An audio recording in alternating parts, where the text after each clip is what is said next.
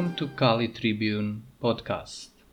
In this episode, we'll talk about utopian principle and limits to dialogue, i.e., about an extent to which this principle, in fact, stifles the dialogue all the way down to making it impossible.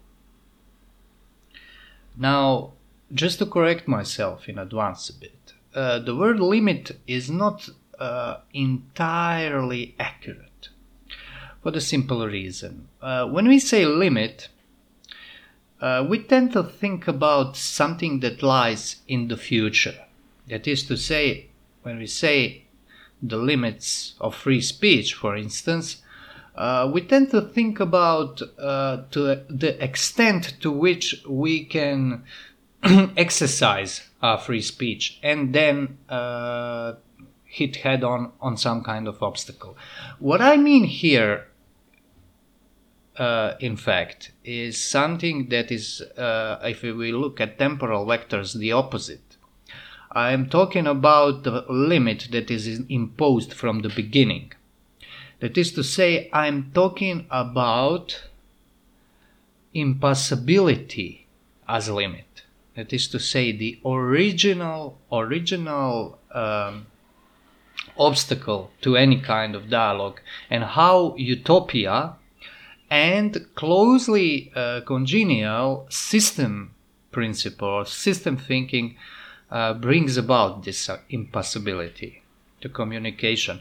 Now, it may seem to you at the outset that this is something that is much talked about, especially in the 20th century, because utopia is one of those loaded words, same like word ideology, but I'll use it in a quite specific sense here, as you will see, and attempt to demonstrate that it is all prevalent today in the areas of politics and social life, where in previous times, not so long ago, utopia was a thing of radicals. That was not the mainstream. Today it is unfortunately mainstream. So to introduce ourselves to the subject before we start talking about some complex terms, let's see in everyday life where we meet this principle of inability to communicate, inability to have dialogue. Well, for most people, inability to have dialogue, especially in these contemporary societies, is when they hit the wall of those who based their thinking and their understanding of politics and other things on some systematic doctrine. Usually those people are today called people of the left. That is to say, this is a leftist political attitude. I always try to qualify that, because not for the reason that this is very much present on the right, because it's questionable how much the right political way of thinking is present at all today.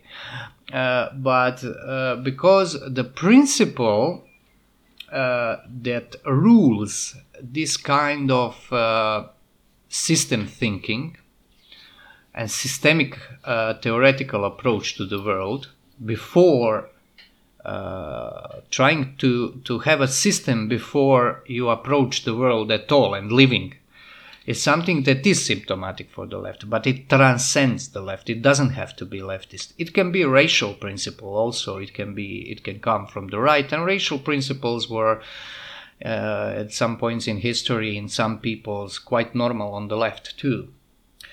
But we won't go into history of politology, of course. Now, what I mean by this inability to communicate, I'll give you an example.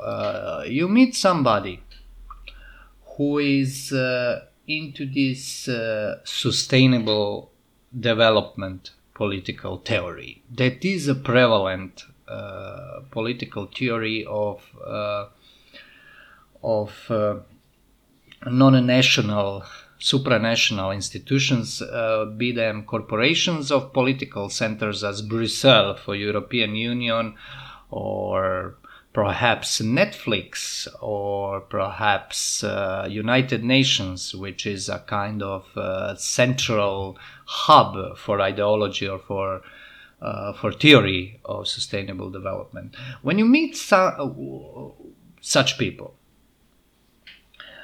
if there are true believers, which are few, for instance, in my country, there are really few and far between, but there are some of those, and nowadays we have a mayor of a capital, Zagreb, a mayor-elect, be one of those people. When you meet them, you will be hard-pressed for words to converse with them. The reason is not that they are very intelligent. Reason also is not that sustainable development is so hard to understand in its principle. The reason is that sustainable development is the doctrine of the of standardization of systems. And as such, it is true a form of system thinking. The trouble with systems is that system cannot be comprehended from the outside of the system. And for the system, in a true sense of the word, everything that is not a system is outside.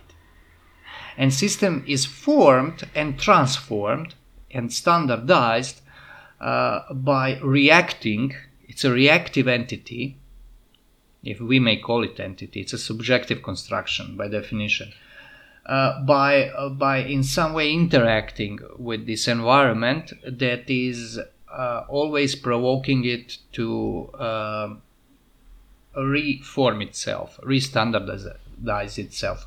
But this standardization and reformation is always coming from the inside. It's a system decision. It's not something that happens automatically, because by definition also system is a rational construct. Rational in the sense of subjective human rationality on the one hand, or of the what's called self-reference. That is to say, ability of system to restructure itself on rational grounds that don't need to be human. This is something that connects both human system rationality and computer system rationality, and they, in sustainable development especially, they stretch it to natural system rationality, as if nature has a mind of its own. That is to say, as if nature is working on purpose. But in contrast to traditional understanding of nature, for instance, Aristotle comes to mind, this telos, or purpose, is understood as a function. Because system thinking is in fact attempt to impose a form on reality, rational form, not discover the rational form as the traditional metaphysics thought, but to infuse everything with rational form, to use words from early Club of Rome document, Predicament of Mankind. It is to invent to form. They openly claim that they have to invent the world problem upon which the world system will standardize itself in the late 60s or the previous century. And this is the inception of sustainable development. The reason why it's so hard or not impossible to have dialogue with these people is because you cannot have dialogue with them if you are not part of the system. The other thing is, if you oppose them, and one should oppose them every step of the way, it is very problematic how you will oppose them in the debate. There is a very strict limit to debate with these people. The reason is that everybody who is out of their theoretical construct, in which they understand society, nature, economy in a very specific, complicated way, now they incorporated race relations also, as most of us know. For instance, this kneeling at the European Football Cup is also part of sustainable development doctrine when you strip it to essentials. Yeah, people are wrong, I think, to believe that this is simply some kind of leftist eccentricity. It is quite systematic, in fact. Maybe not intentionally so, but it dovetails in this system theory of supranational institutions that is always on its way to impose its rules on societies across the world, especially in the Western world, in Europe and USA, and especially in Western Europe. Eastern Europe and continental Europe are pushing back to a various extent, depending on the country.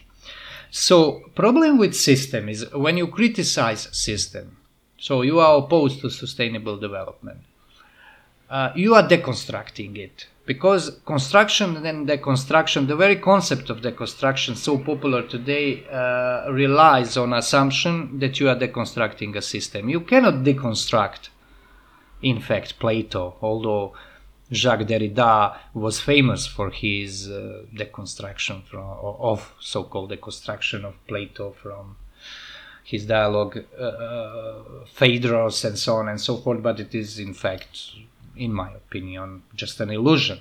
The idea is that there is a system to Plato, there is a system to Aristotle, there is a system to scholastics. There is not. I have to announce that on Kali Tribune will try to give in writing a very exhaustive explanation why that traditional way of thinking was not systematic. It was not chaotic, but it was neither systematic, because system is imitation of intellect, of intellectual activity. It's an imitation that is today understood as a kind of original, that there is nothing it imitates, but that it is the original form of rationality, even in this in terms of self-reference, because self-reference gives system thinkers ability to subsume everything under the notion of system, especially artificial intelligence, in the way they project that it will exist in the future and break the human hegemony in the end. But that's a story in itself. So you want to deconstruct the system of sustainable development. I'll give you one example of this attempt, of this procedure. So they tell you that drinking water is a human right. And this is typical sustainable development hijinks, because everybody wants to have rights. They are giving you right, because sustainable development is always giving explicitly, only taking away implicitly. Who wouldn't want to have a human right to water? Well, I wouldn't. For a simple reason that water is not right. Water is need that is present in this world. By making it a human right, first of all, you claim that water resources, or this is I'm already falling into sustainable development, not resources, water as it is. It's supply and so on and so forth. Human interaction with water is a matter of legislature in an absolute sense. That is to say, you are turning water into commodity by this, by calling it right. That's think about if they say that breathing air is a human right, which is more or less the same thing. Doesn't this feel odd a bit? Well, it is, because having rights in this sense of human rights, of what United Nations mostly are tasked with promoting. The idea of human rights is that they can be regulated. It's not about giving you a right to drink water because this is your natural need and natural right. There is nobody who can define it or redefine it. It just is.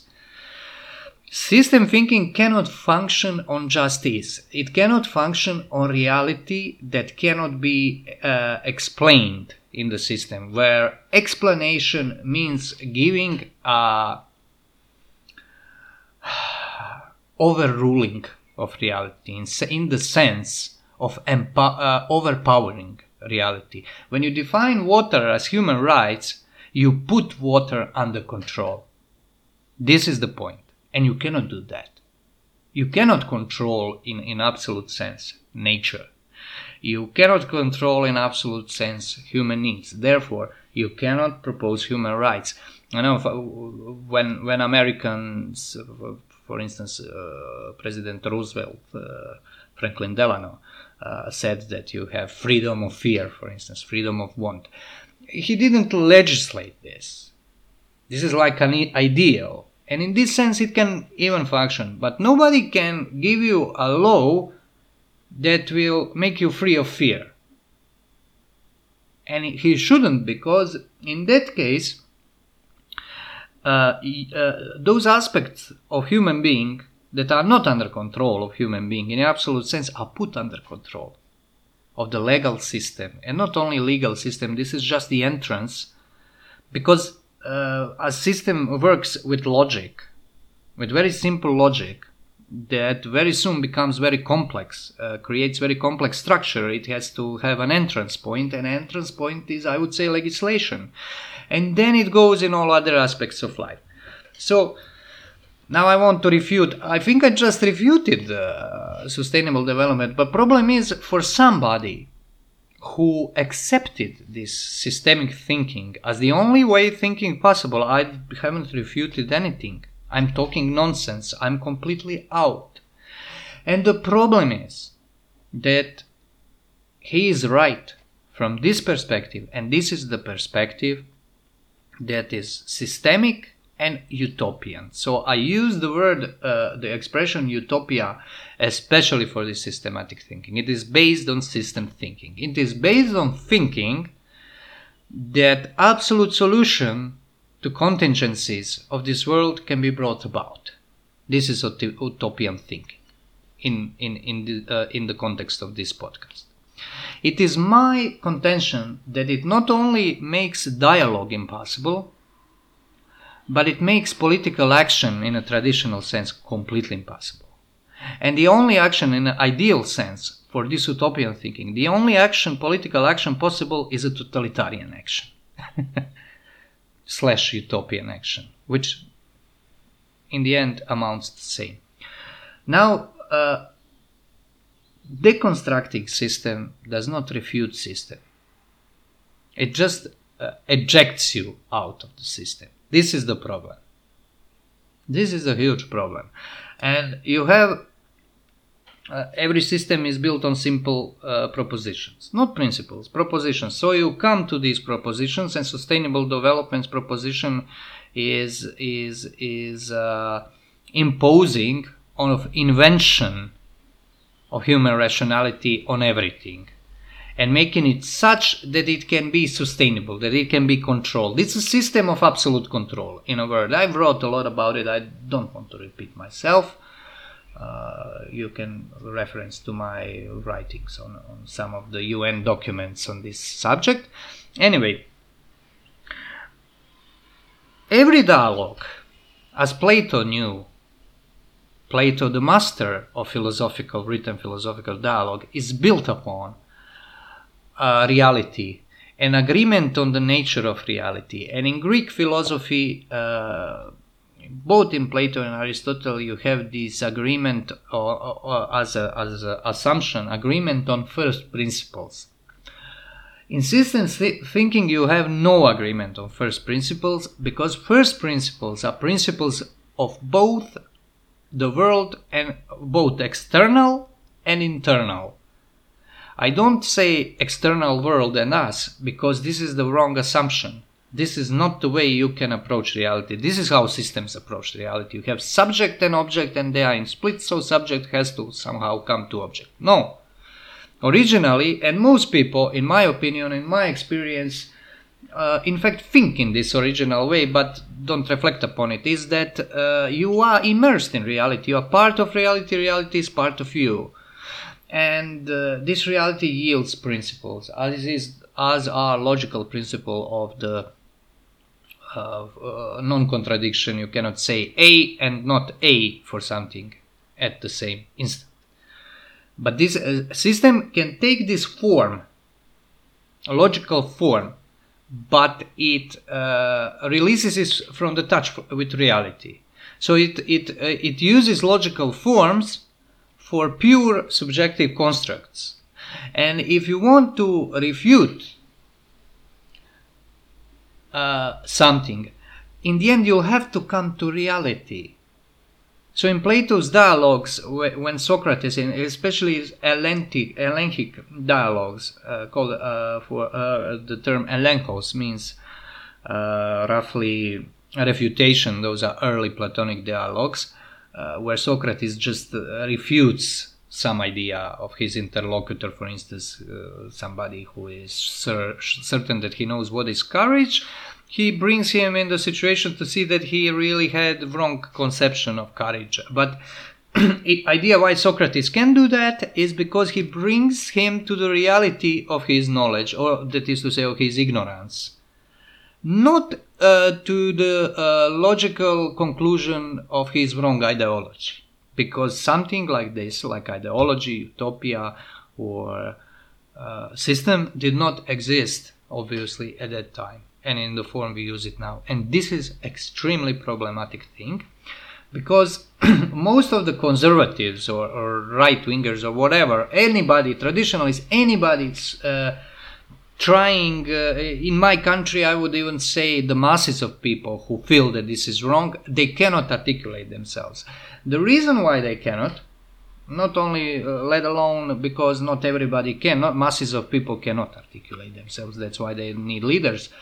The problem is that no articulation can counter this.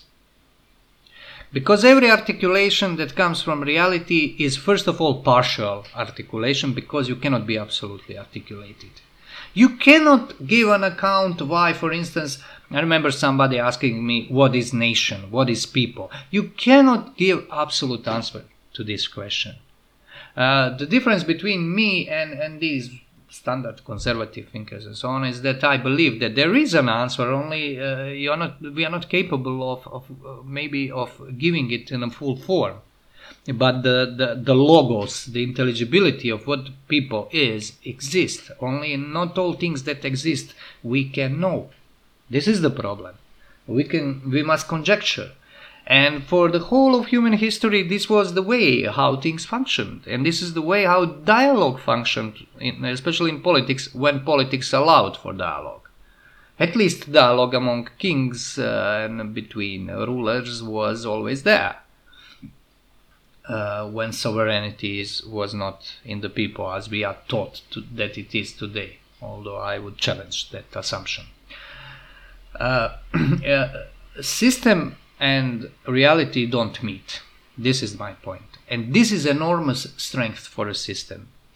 In a world where everything is built on what they call dialogue. And this brings us to the central point of this podcast. This is what I call dialogue. This kind of politics, utopian politics, where everything has to be shown to be all right, where all the rights have been honored, where you can inflate these human rights into kingdom come. This kind of thinking makes political action, in fact, impossible. Those people are not acting. Now, what this means? Does this mean that police cannot do its job?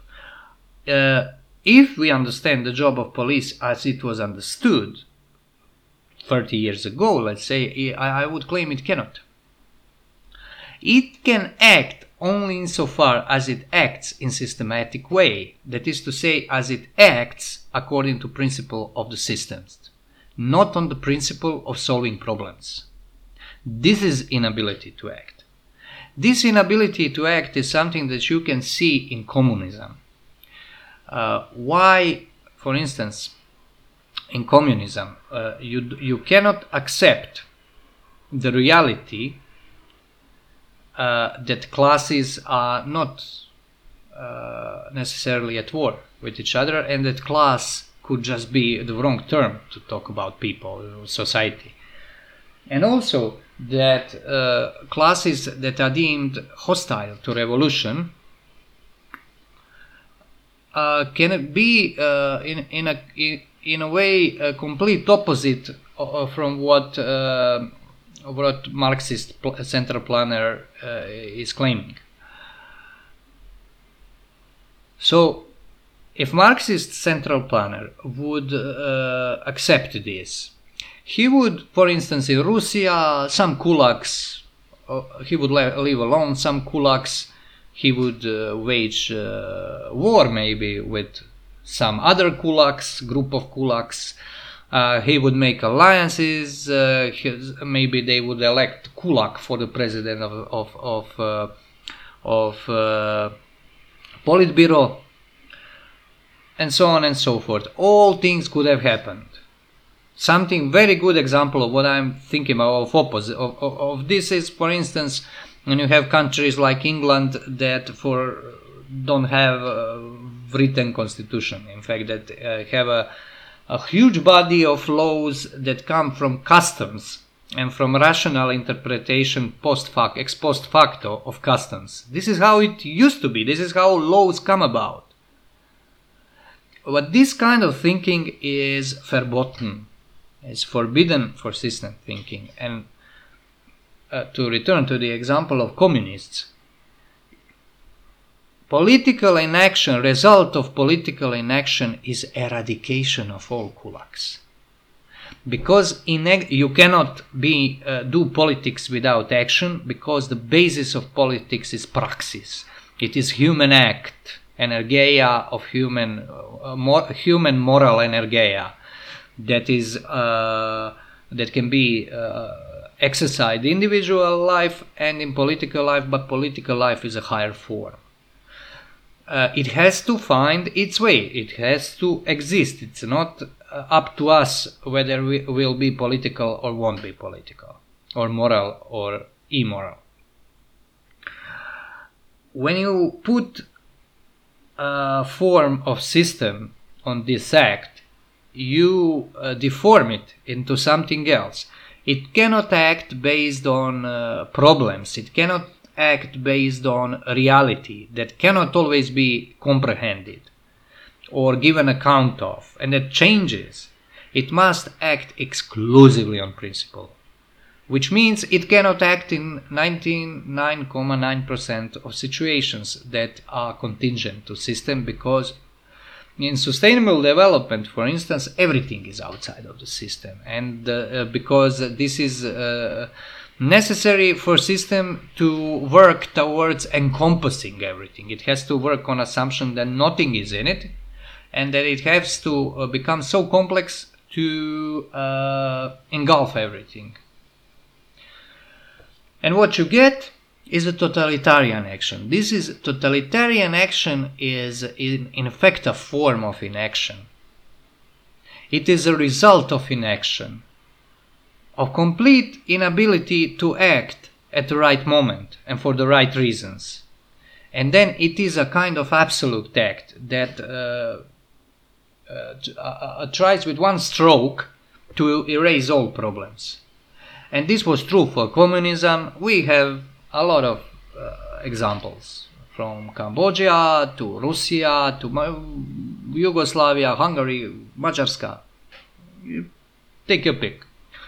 This is worse. Sustainable development is worse because it is absolute. In communism, communists were people that had, mostly all communists, experience of coming into power, of consolidating power, very unscrupulous people, but people who dealt with realities, or had bureaucrats and apparatchiks and murderers, assassins, and terrorists to do that job for them. And usually it would end up that those guys would end up leading the whole thing, as in with Stalin and Russia.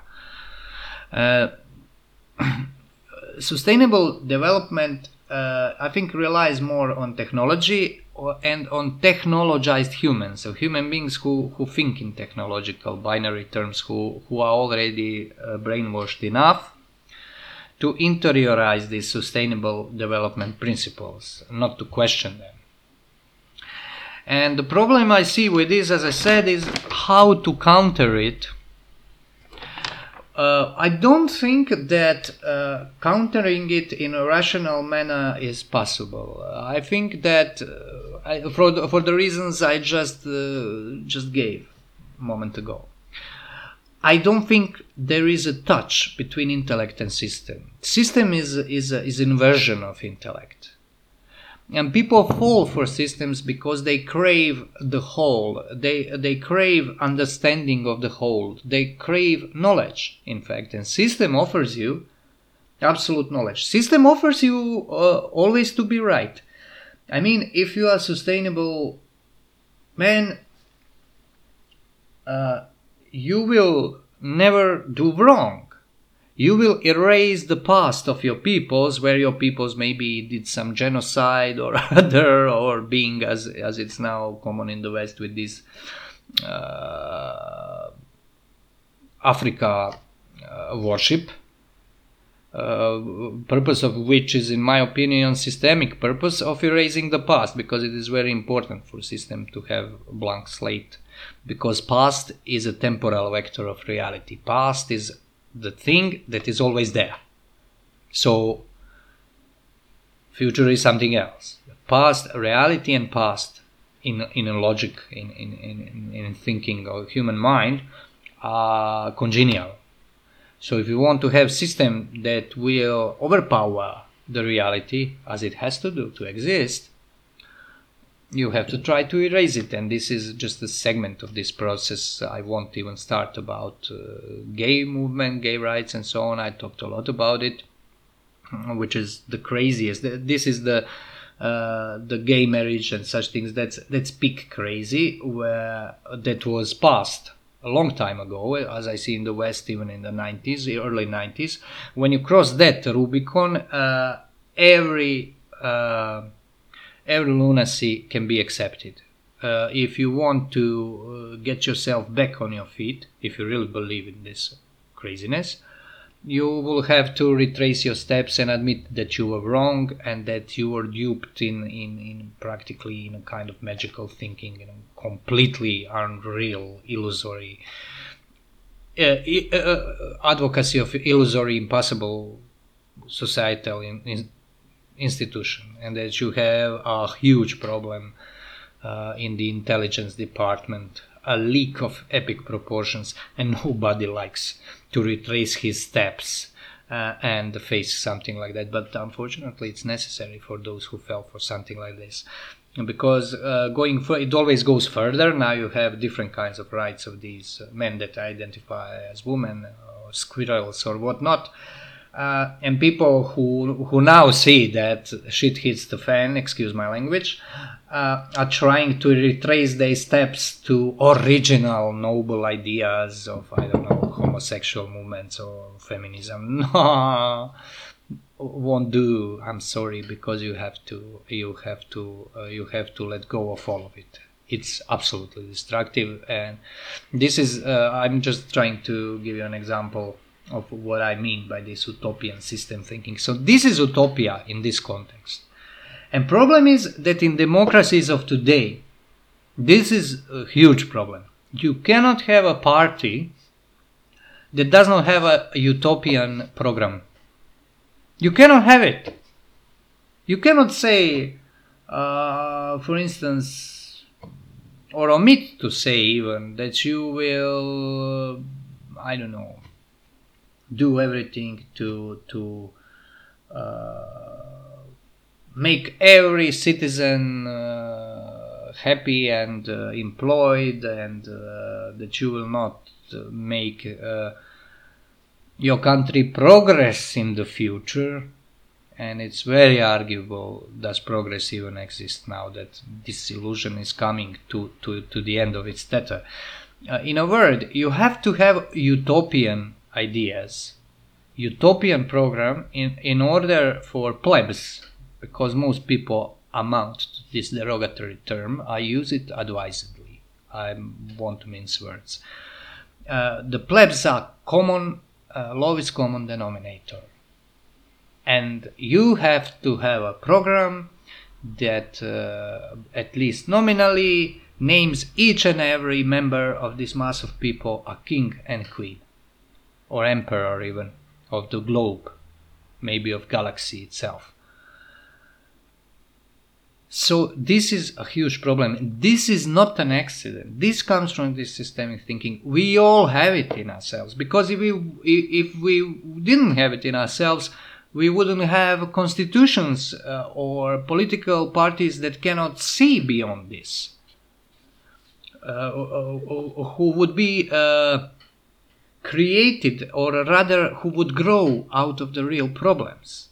This is not to say that political actions are completely overpowered by this kind of utopian nonsense, because what it amounts to is absolute sense, amounts to absolute nonsense in systemic way. There are traces, but they are constantly under attack. So in order to win, you have to choose your words in a way that practically you would have to reject any kind of human weakness. You would have to build your political program on the idea that you are all saints, that you are leading party of saints for the constituency of saints. And this is a complete nonsense. And this was not always like that. And people were aware that politics cannot give you some things. But this is, well, there are lots of reasons for this. We won't go into them. I talk and write a lot about those things. One of the reasons is this dissolution of humanist principle. It is the rejection of tradition in every possible understanding of the world. It's a rejection of continuity and accepting of ancestry, because ancestry is a very heavy burden. I find it ironic that these internet right-wingers like white nationalists or whatnot, who operate from the internet, from virtual world towards reality, are so keen about ancestry, because they live, most of them live in the countries that are politically, as far as I can see, hell-bent on not having, of erasing ancestry. And those people, I think, are in fact enjoying the benefits of not having an ancestry, and now they would like to have it, but I don't think they are aware of the full content of the package. Because ancestry is a cross, for the in first instance, a cross you have to bear. Not something that will necessarily make you happy, but it is the relation to reality. So, to conclude, this is the problem with utopia, with systemic utopia, that is our everyday present reality. That it makes communication and dialogue, and finally praxis, political action, impossible. Nobody acts.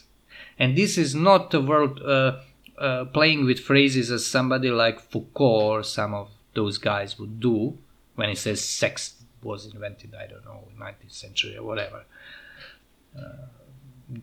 Phrases that he sold to American academia. No, this is, I think, this can be defended as a logically valid statement based on reality, because act is a specific thing. I mean, to act, there is a specific definition of what act is, as opposed, for instance, for technological production and so on and so forth. The act as a free, let's say, a free activity based on principle, on the certain mental state that is informed by certain moral principles, is in politics, I think, impossible today, because precisely because of its partiality, because it cannot be systematized, because it's free. And sustainable development as a doctrine, this is only one of the names this doctrine have, but they used it for quite a long time, so I prefer to use it rather than the term left, because this is not entirely left. In sustainable development, once they give you a right to water, they make you a stakeholder concerning water. This is not Marxist, my friends. This is not socialism in a Marxist sense, in the left sense. This is a corporate term, being stakeholder. So think about it. I won't go into explaining it at this moment.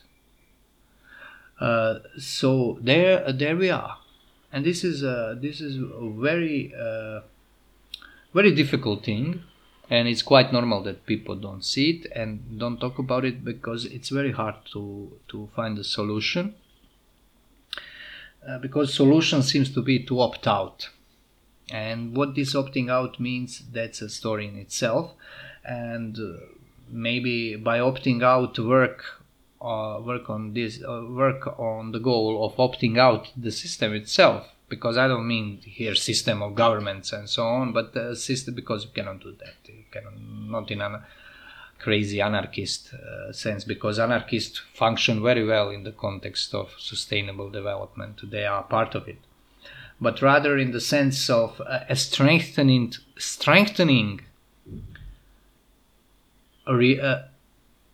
aspects of society that are based on reality, be it family, workplace, be it political sphere, whatever. Thank you for your attention. This was Branko Malic from Kali Tribune, signing out.